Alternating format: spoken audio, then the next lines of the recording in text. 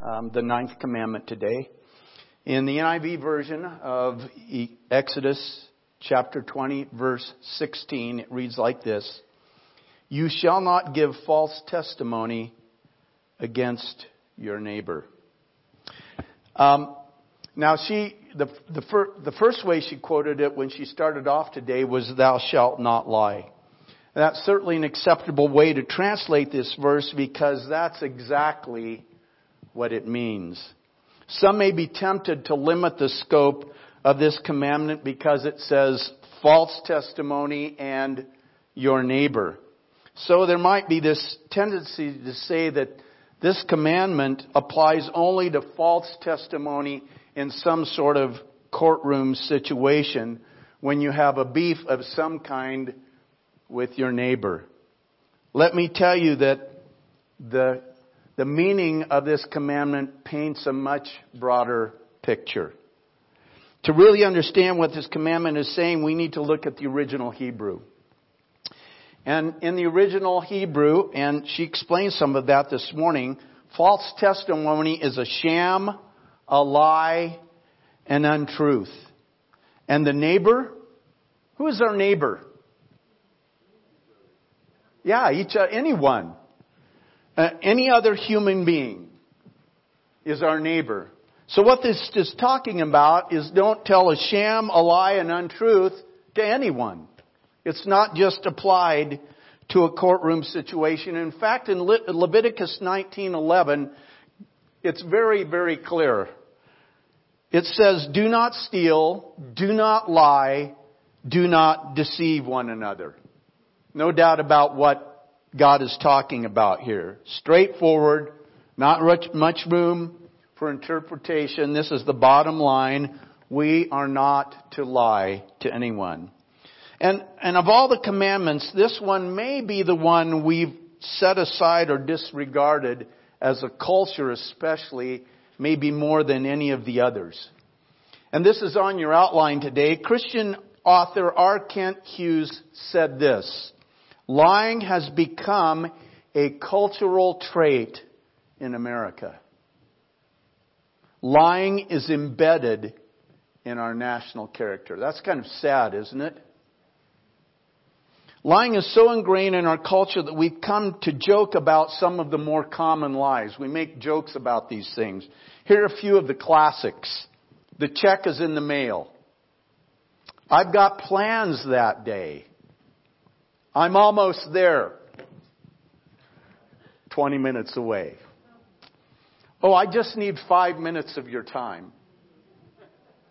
Or this is one that we encourage maybe someone else, a child, to say, "Tell them I'm not home." And we'll come back to these later. We have a problem that is glaringly apparent in events that have taken place in our country over the past few years. According to USA Today, the Russia collusion probe cost taxpayers $31.7 million, and we're now finding out that this whole business was based on lies. Proof that lying is embedded in our culture is on continual display for all of us to see. We witness it in investigative and prosecutorial proceedings, political speeches and debates, media coverage, advertising, cultural and political commentary, and the list goes on. Think about how often elected officials have been caught in lies, and whether we call it a lie or not depends on whose side you're on. Otherwise, that person misspoke or they had bad information. Proverbs 29:12 says, "If a ruler listens to lies, all his officials become wicked." And in Proverbs 17 verse 7 it says, "Eloquent lips are unsuited to a godless fool. How much worse lying lips to a ruler." The result is others become like him or her. If the ruler is a liar, others become like him or her. It's taken, if the ruler's a liar, then it's taken his permission for me to lie too. Put another way, birds of a feather flock together. Lies breed lies. Lies corrupt. Lies tolerate lies. And so now as a culture, in many ways, we've gotten to the point where we tolerate and even approve of lies. Truthfulness and integrity are no longer defining qualities of leadership in the minds of many because those virtues are no longer valued. In Isaiah 59:14 and 15, it says this: "So justice is driven back, and righteousness stands at a distance. Truth has stumbled in the streets. Honesty cannot enter. Truth is nowhere to be found, and whoever shuns evil becomes a prey. The Lord looked and was displeased that there was no justice." And then again in Jeremiah 5:30 and 31, "A horrible and shocking thing has happened in the land. The prophets prophesy lies.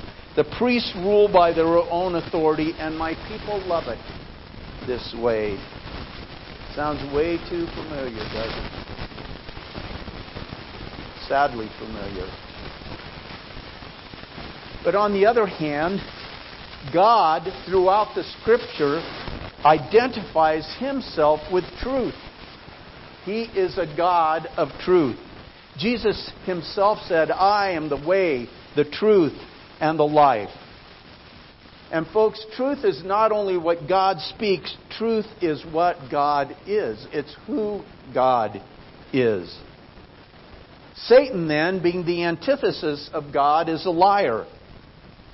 John 8:44, speaking of, Jesus is having one of those interesting conversations with the Pharisees. He says, "You belong to your father." He's speaking of the Pharisees. "You belong to your father, the devil, and you want to carry out your father's desires. He was a murderer from the beginning, not holding to the truth, for there is no truth in him. When he lies, he speaks his native language, for he is a liar and the father of lies." So according to this scripture, when we lie, we're in league with the devil. He is the father of lies. And he's eager for us to lie, because lying tends to lead to other sins. In fact, lying often becomes a cover-up for other transgressions or sins. The Bible seems to indicate that lying is the soil from which other sins spring. Psalm 58:3, "Even from birth the wicked go astray. From the womb they are wayward, spreading lies." Charles Spurgeon said this: "When a heart is untruthful, then it is prepared to be the seed plot of every evil thing." This echoes the words of Jesus in Matthew 12:34, and this is from the New Century Version. "You snakes, you evil people, so how can you say anything good? The mouth speaks the things that are in the heart." It's no wonder then that when we lie, we have a problem with God. In Proverbs 6:16 through 19, and listen, the Bible has a lot to say about truth and lying. Proverbs 6:16 through 19. "There are 6 things the Lord hates, 7 that are detestable to Him: haughty eyes, a lying tongue, hands that shed innocent blood, a heart that devises wicked schemes, feet that are quick to rush to evil, a false witness who pours out lies, and a person who stirs up conflict in the community." And 2 of the 7 deal directly with lying. And it says that God hates and detests these things. And those are pretty strong words and should tell us something about how God views the sin of lying. Psalm 34:12 and 13. "Whoever of you loves life and desires to see many good days, keep your tongue from evil and your lips from telling lies. God seems to put a lot of weight on what comes out of our mouths. But again, that is because what comes out of our mouths indicates what is in our hearts. Proverbs 12:22. The Lord detests lying lips, but He delights in people who are trustworthy. So, truthfulness then was the measure by which God judged His people. In Jeremiah 5, verses 1 through 3, it says, "Go up and down the streets of Jerusalem, look around and consider, search through her squares. If you can find but one person who deals honestly and seeks the truth, I will forgive this city. Although they say, as surely as the Lord lives, still they are swearing falsely. Lord, do not your eyes look for truth? You struck them, but they felt no pain. You crushed them, but they refused correction. They made their faces harder than stone and refused to repent." If God finds a truthful person, He finds a righteous person. And in this case, He was willing, and this scripture that I've just read to you, in this case, He was willing to withhold judgment, for just one person who was honest. That's sad, isn't it? Not one person could He find. Psalm 15, verses 1 and 2. "Lord, who may dwell in your sacred tent? Who may live on your holy mountain? The one whose walk is blameless, who does what is righteous, who speaks truth from their heart." And folks, there are consequences to lying, and Pamela pointed some of those out this morning in her presentation for the children. Proverbs 19:9, "A false witness will not go unpunished, and whoever pours out lies will perish." We know that without forgiveness through the blood of Jesus, there are certainly eternal consequences for lying and for all other sins, for that matter. In the book of Virtues, under the section on honesty, we find this poem by Hilaire Belloc. It's called "Matilda Who Told Lies and Was Burned to Death." Matilda told such dreadful lies, it made one gasp and stretch one's eyes. Her aunt, who from her earliest youth had kept a strict regard for truth, attempted to believe Matilda. The effort very nearly killed her, and would have done so had not she discovered this infirmity. For once, towards the close of day, Matilda, growing tired of play, and finding she was left alone, went tiptoe to the telephone of London's noble fire brigade. Within an hour, the gallant band were pouring in on every hand, from Putney, Hackney, Downs and Bow, with courage high and hearts aglow. They galloped, roaring through the town, "Matilda's house is burning down." Inspired by British cheers and loud proceeding from the frenzied crowd, they ran their ladders through a score of windows on the ballroom floor, and took peculiar pains to souse the pictures up and down the house, until Matilda's aunt succeeding in showing them they were not needed. And even then she had to pay to get the men to go away. It happened that a few weeks later, her aunt was off to the theater to see that interesting play, The Second Mrs. Tanqueray. She had refused to take her niece to hear this entertaining piece, a deprivation just and wise to punish her for telling lies. That night a fire did break out. You should have heard Matilda shout. You should have heard her scream and bawl, and throw the window up and call to people passing in the street. The rapidly increasing heat encouraged her to obtain their confidence, but all in vain. For every time she shouted fire, they only answered, little liar. And therefore, when her aunt returned, Matilda and the house were burned. Kind of reflects the story of the boy that cried wolf, doesn't it? And this poem is a reminder of two unfortunate consequences of lying. And the first is broken trust. You have deceived others, and you're no longer trustworthy. You've broken trust with people. So how do we know when you're lying now or telling the truth? And the other thing that happens is we end up with a damaged reputation. We become known as a liar. We become known as trustworthy or possibly an exaggerator or a gossip. And the problem with lying is the consequences are not always borne by the liar alone. The person they lied about may suffer as well. They may suffer suspicion or damage to their reputation. Especially if there is no clear evidence to prove or disprove the lie that's been told. And so there may always be corresponding doubt in people's minds and a lack of trust. I remember when I was in high school, I remember this girl's name. I remember her face. I remember the school ski club took a trip. I grew up in Idaho. I think they went to Sun Valley.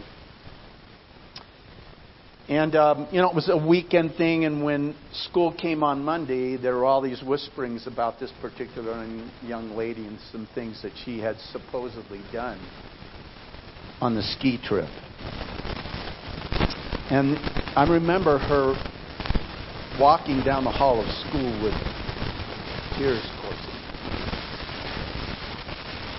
And these things were discovered to be lies. And I remember what people were saying about her and how this thing spread.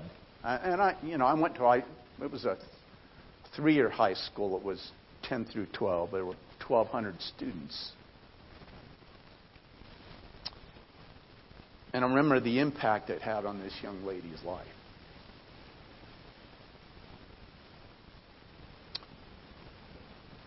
So the consequences aren't always just for the liar alone. And by the way, there is no such thing as a white lie.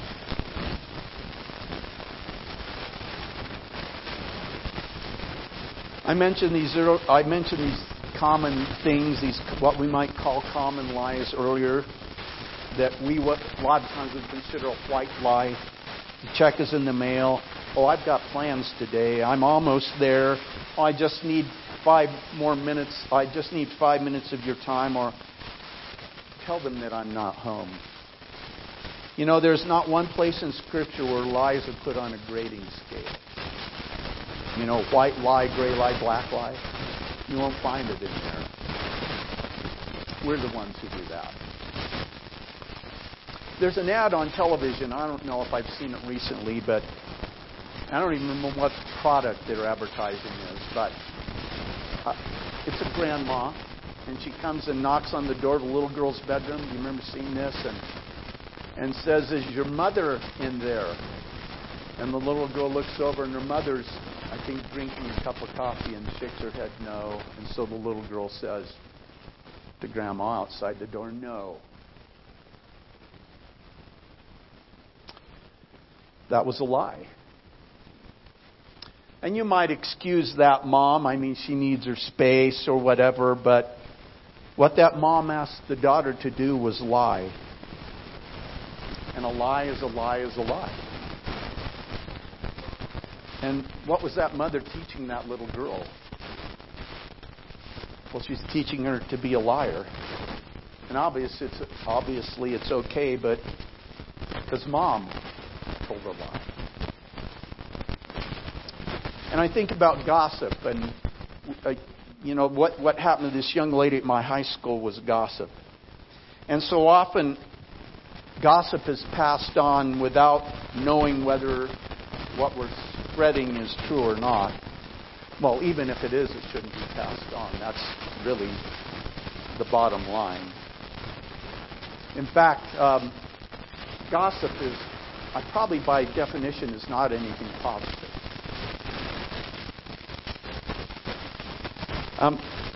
Julie was in a singing group in college called the Northwesterners. I remember they did this little song about gossip.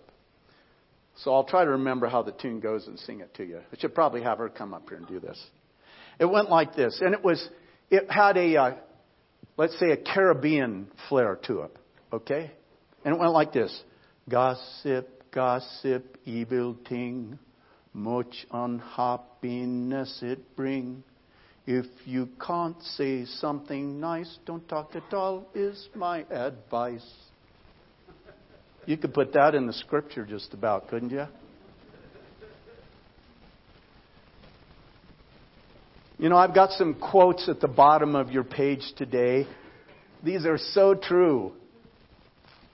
Mark Twain said, let me quote this one first. Abraham Lincoln said, "No man has a good enough memory to be a successful liar." And then Mark Twain said, "If you tell the truth, you don't have to remember anything." So true. But the best one comes from Psalm 51, verse 6. This is from the New American Standard Bible. Behold, and the psalmist is speaking of God. Behold, you desire truth in the innermost being. That's where it starts. That's what comes out if it's in there. I want to share an illustration, a story that I found. This is for a number of years ago. I think this might have come from Guideposts as well. But the introduction to this story says this. Paul Ekman's book, Why Kids Lie, explains how parents can encourage truthfulness. He states that the most common reasons for lying are avoiding punishment, getting something you couldn't get otherwise, winning admiration, protecting friends. Ekman found that children who lie the most come from homes where parents lie. Example, therefore, he says, is the best teacher. So here's the story. This is from a man. He shares it about his father. This is from Sioux Center, Iowa. The cold Iowa dawn was still an hour off, but already Dad and I had finished a big job on our farm. We'd loaded 100 head of cattle for market into 2 waiting semi-trailers. So the cattle were already loaded. I was 16, and this was the first time I'd seen the cattle to market. Dad had made it my job to keep the feeder full with the right mix. I'd seen them come in as scrawny yearlings and fatten up to 1,100 pounds apiece. The price was right, and it was time to sell. There was just the paperwork to complete. "Got to have your John Hancock right here," said Mick, one of the drivers, as he handed Dad a clipboard. "What's this, Mick?" asked Dad. "Oh, something Uncle Sam wants you to sign. Says you kept your cattle off stilbestrol for 2 weeks before slaughter." I felt the blood rush to my head. Stilbestrol was used as a feed additive to promote growth. We debated its use and had gone ahead. The government had changed its regulations several times, and the form Mick had was new. I've been giving the cattle stilbestrol all along. "I don't think it makes a whole lot of difference myself," said Nick. "Don't see how they can tell anyway." Dad scratched the ground with his boot. We'd be the laughing stock of the town if we unloaded our cattle now because of some silly government regulation. Another 2 weeks and the market price would surely fall. Finally, Dad looked up. "Better unload it," he said. That was 15 autumns ago, and I'm a farmer myself now. Dad died a few years back, but his example lived on. That morning, as the cattle came back down the chutes and daylight stretched across the horizon, Dad didn't say anything. He didn't have to. Honesty wasn't just a value Dad talked about. It was something he lived by. To send those cattle to market would have been a lie. He wasn't going to lie. In a world where lies abound, we often don't know who or what to believe. Where lying is standard procedure and acceptable, we are called to be people who live and speak the truth without exception. We can only do that if we have truth in the innermost being, in our hearts. Jesus, who is the truth, and the truth of His Word, the Scripture, need to be in our hearts. Psalm 119, verse 111 says, I have hidden your Word in my heart. Psalm 19:11.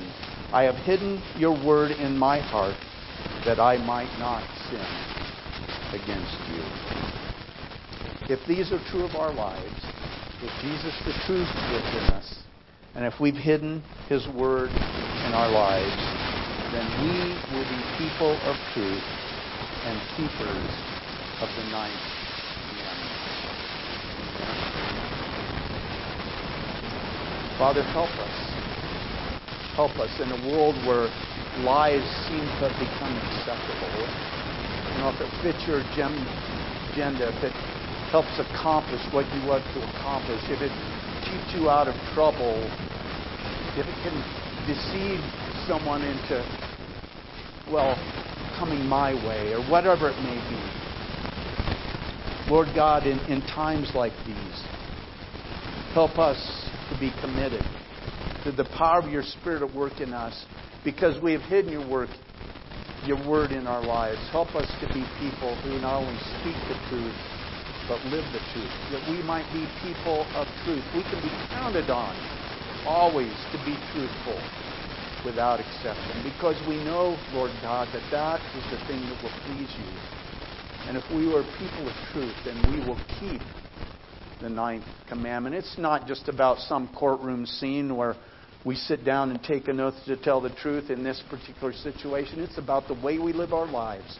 It's the way this farmer in Iowa lived his life. Lord God, you're a God of truth. You've called us to be people of truth. May it be so for us in a world of lies. And we ask these things in Jesus' name. Amen.